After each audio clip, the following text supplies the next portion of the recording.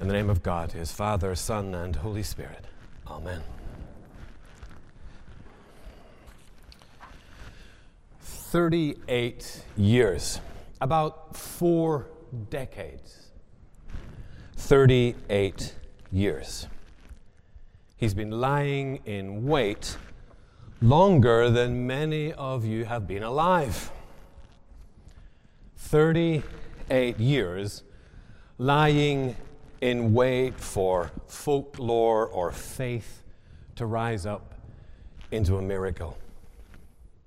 Like Israel, between Kadesh Barnea and the brook of Zered, he had spent 38 years in earshot of a promise that remained unfulfilled. Not at the beginning or the end of any of those years, months, days, or weeks, did he have sight of healing. He lies here this morning after so many other mornings with no sight of the end.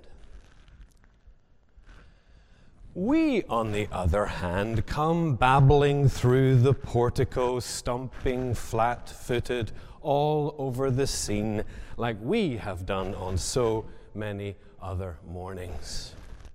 Upright and assured, there's no surprise for us here this morning. We know the story, the Savior, the salvation at hand. Already we see the cot off the ground.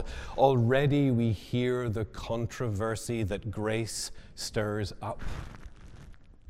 We bustle through the scene, already rolling the final credits.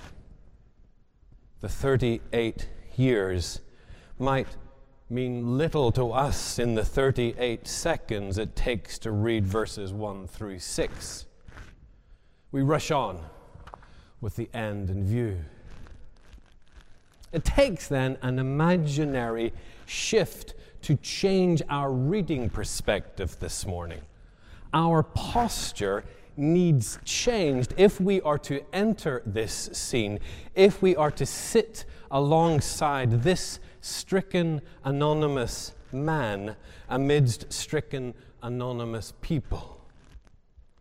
Our posture must shift if we would know the unresolved, if we would recognize the weight of 38 years. And yet in Lent, it seems that is to be our posture.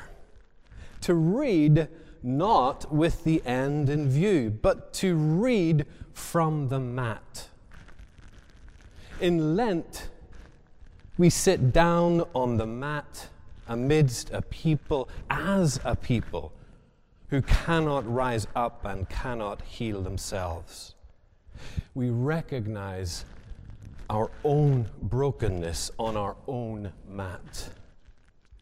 We recognize those hopes unrealized year after year after year. We lie down on our mat with no resolution in sight.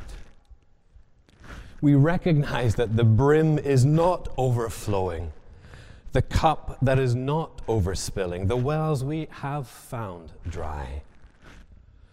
Yes, we need a prayer mat for Lent. And yes, of course, on Easter morning we will rise up to new life. New life on the mat, or maybe new life beyond the mat. We shall rise up because Christ has been raised. But next Lent, we shall return to the prayer mat. We shall return to the unresolved woven into the fabric of this life. We shall return to the view of unlikely hope amidst a people whose reach is not rewarded. We shall sit on our mat.